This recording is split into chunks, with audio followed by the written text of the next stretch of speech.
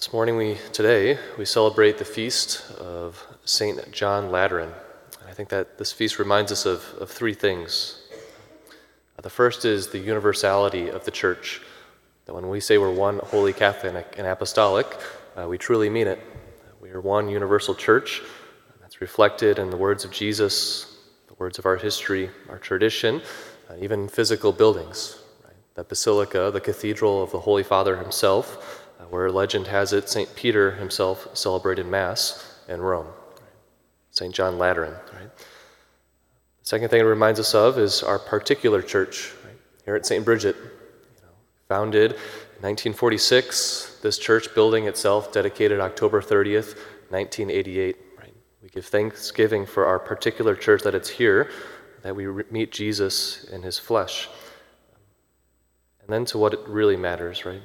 What Jesus explains to us this day, right? Kind of that principle of subsidiarity, going to the lowest part, right? That's us, right? That our bodies, through our unity to Jesus and his own paschal mystery, could likewise become temples of the Holy Spirit, right? And that line, zeal for your house will consume me, to know that Jesus has zeal for our homes. Right? He has zeal for our hearts, our souls. He wants them in their entirety.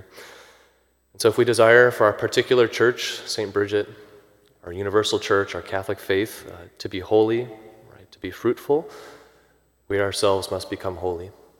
So today, we allow our Lord and Savior Jesus to have zeal for our hearts, to allow him to consume us.